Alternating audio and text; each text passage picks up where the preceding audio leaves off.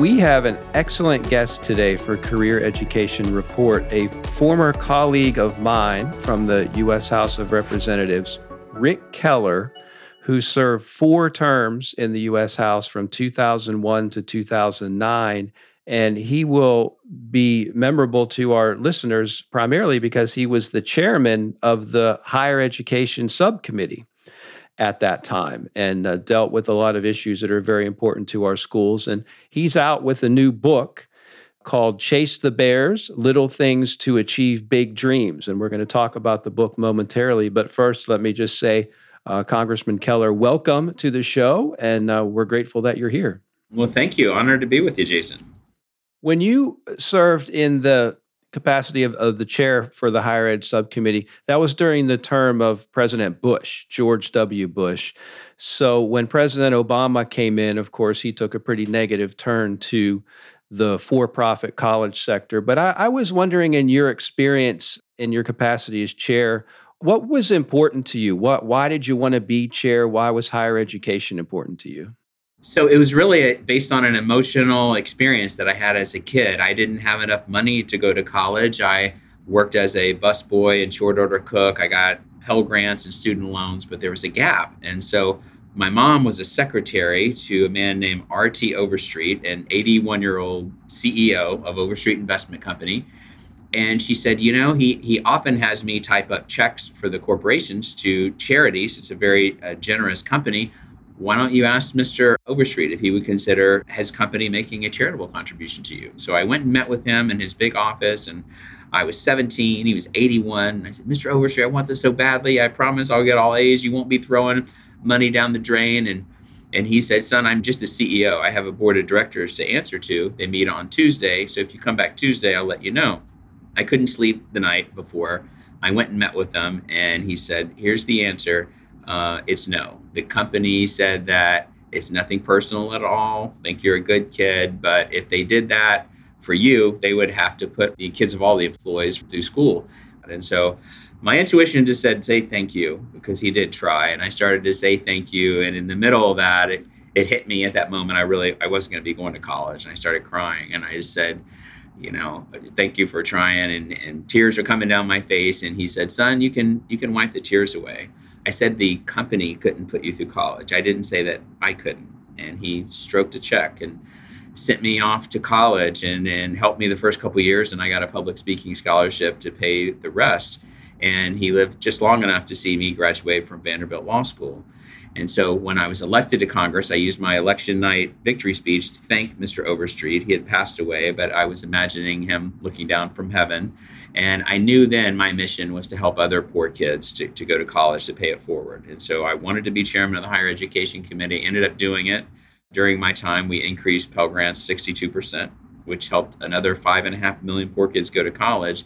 And I just think it's so remarkable that the one kind act of a man behind the scenes, no publicity, no ulterior motive, impacted 5.5 million lives. And I thought the least I can do is pay it forward. And so I made that my mission. And I wanted to be chairman of the Higher Education Committee from Jump Street. And luckily it happened. I got a break. I was the only one in Florida who backed John Boehner for leadership. And it was a big election, and he was then the chairman of the Education Committee, and I went on a limb. My intuition said he should get it, that he'd be good at it, and he got it. And one of the perks of him getting it was he elevated me to the position of chairman of Higher Education Committee. One of the issues that we've had when you talk about Pell Grants and access to higher education is there are some policymakers, mainly on the Democratic side, but in Congress, who want to exclude students who would like to look at a for-profit school as an educational option from accessing, whether it be the Pell Grant or any new programmatic funding. Did you have any issues like that come up when you were the chair?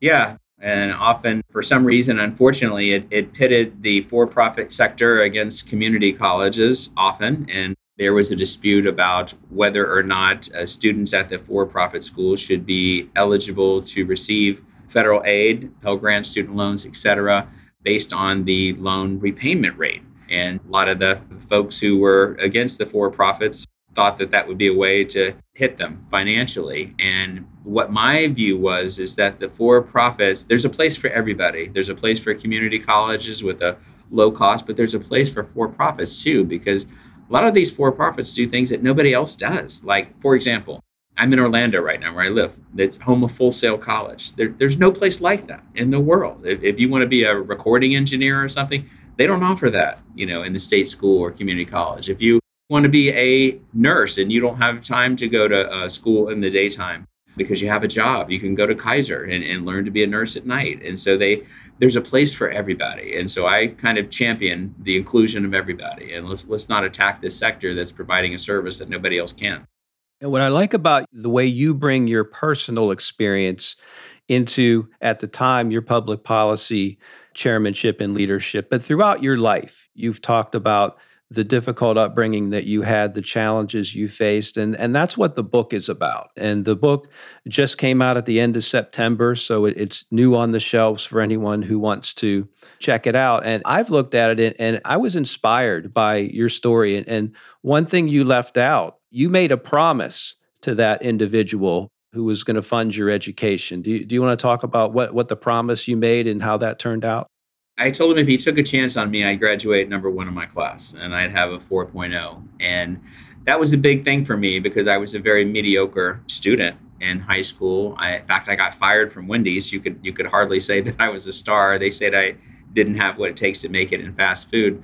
But I made him that promise and something happened. I met my dad. I didn't know him that well at the time, not well enough to ask him for money. I was 14 and he gave me this book called Think and Grow Rich and by Napoleon Hill. And it had some goal setting secret formulas. And I wasn't ready to call him dad until about 3 years later. And about 3 years into it is when I had my conversation with Mr. Overstreet and I set that goal and it happened. And I graduated number one in my class with a 4.0 GPA and then got a partial scholarship to Vanderbilt. And so I was happy to do it. It helped me help him. And really, Jason, I would have never ran for Congress if that didn't happen because it was that experience of going from being a lousy student to a top student that gave me the self-confidence that says, you can do it. You can do it. And so the reason I wrote this book many years later is I wanted to have a book, and I'm 58 now, that would have the same impact on young people's lives, particularly those in college, that book had on mine.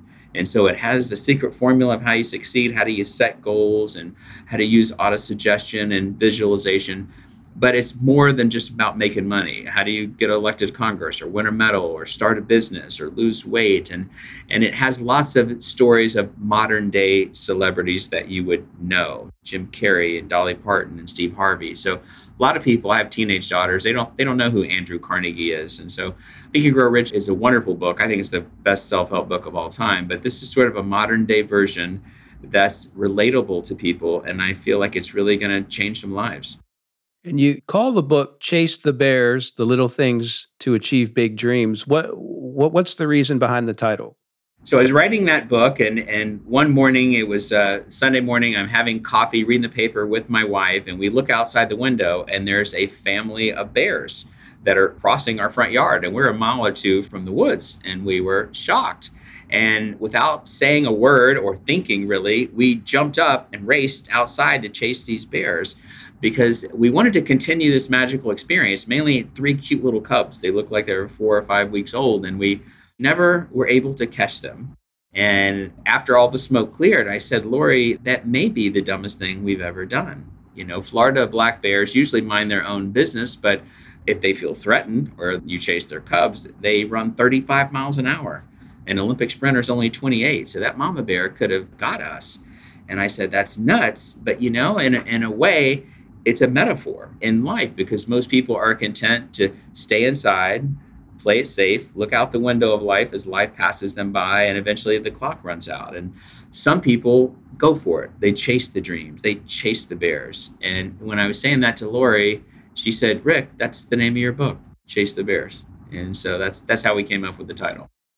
You talk about people who have, not just folks who have failed the first time or the second time and they keep going, but what I found interesting, you talk about people who became enormously successful, but they had doubters in the beginning. And I think everyone has faced that in their life. But can you give some examples and talk a little bit about that aspect of things? Folks who had a good idea, who had some talent.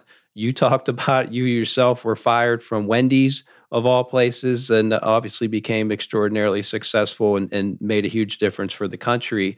What are some other examples of people who've gone through that experience?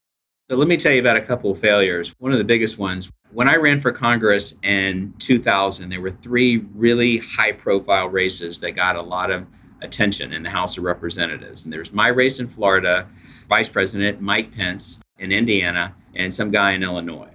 And I won, Pence won, and the guy in Illinois got blown out by 31 points, a huge, huge, humiliating loss.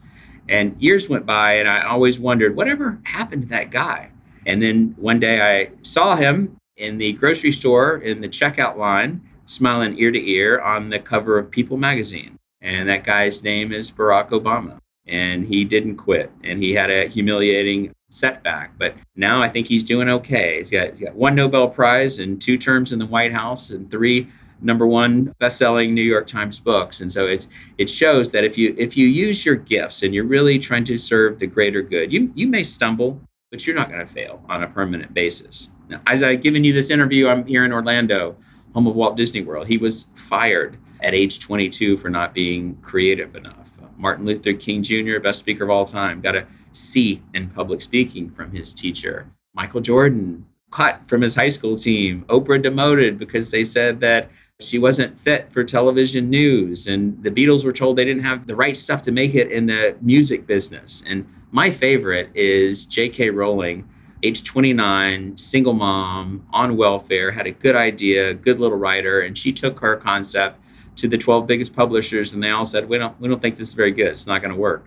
And the 13th one said yes, and her book, Harry Potter, and the Harry Potter series has sold over 500 million copies, the biggest selling book of all time. And the common denominator with all of those super successful people is all of them were using their gifts. They weren't trying to be something that they weren't. And so my view and my own experience is that if you use your gifts for the greater good, you're going to make it. And if you go outside your lane, for example, Albert Einstein won a Nobel Prize in physics, but if he had decided to be a bull rider on the rodeo circuit, he would have been E = MC squared on his butt in 8 seconds. You've got to stay in your lane. But if you do, I think you're going to be rewarded.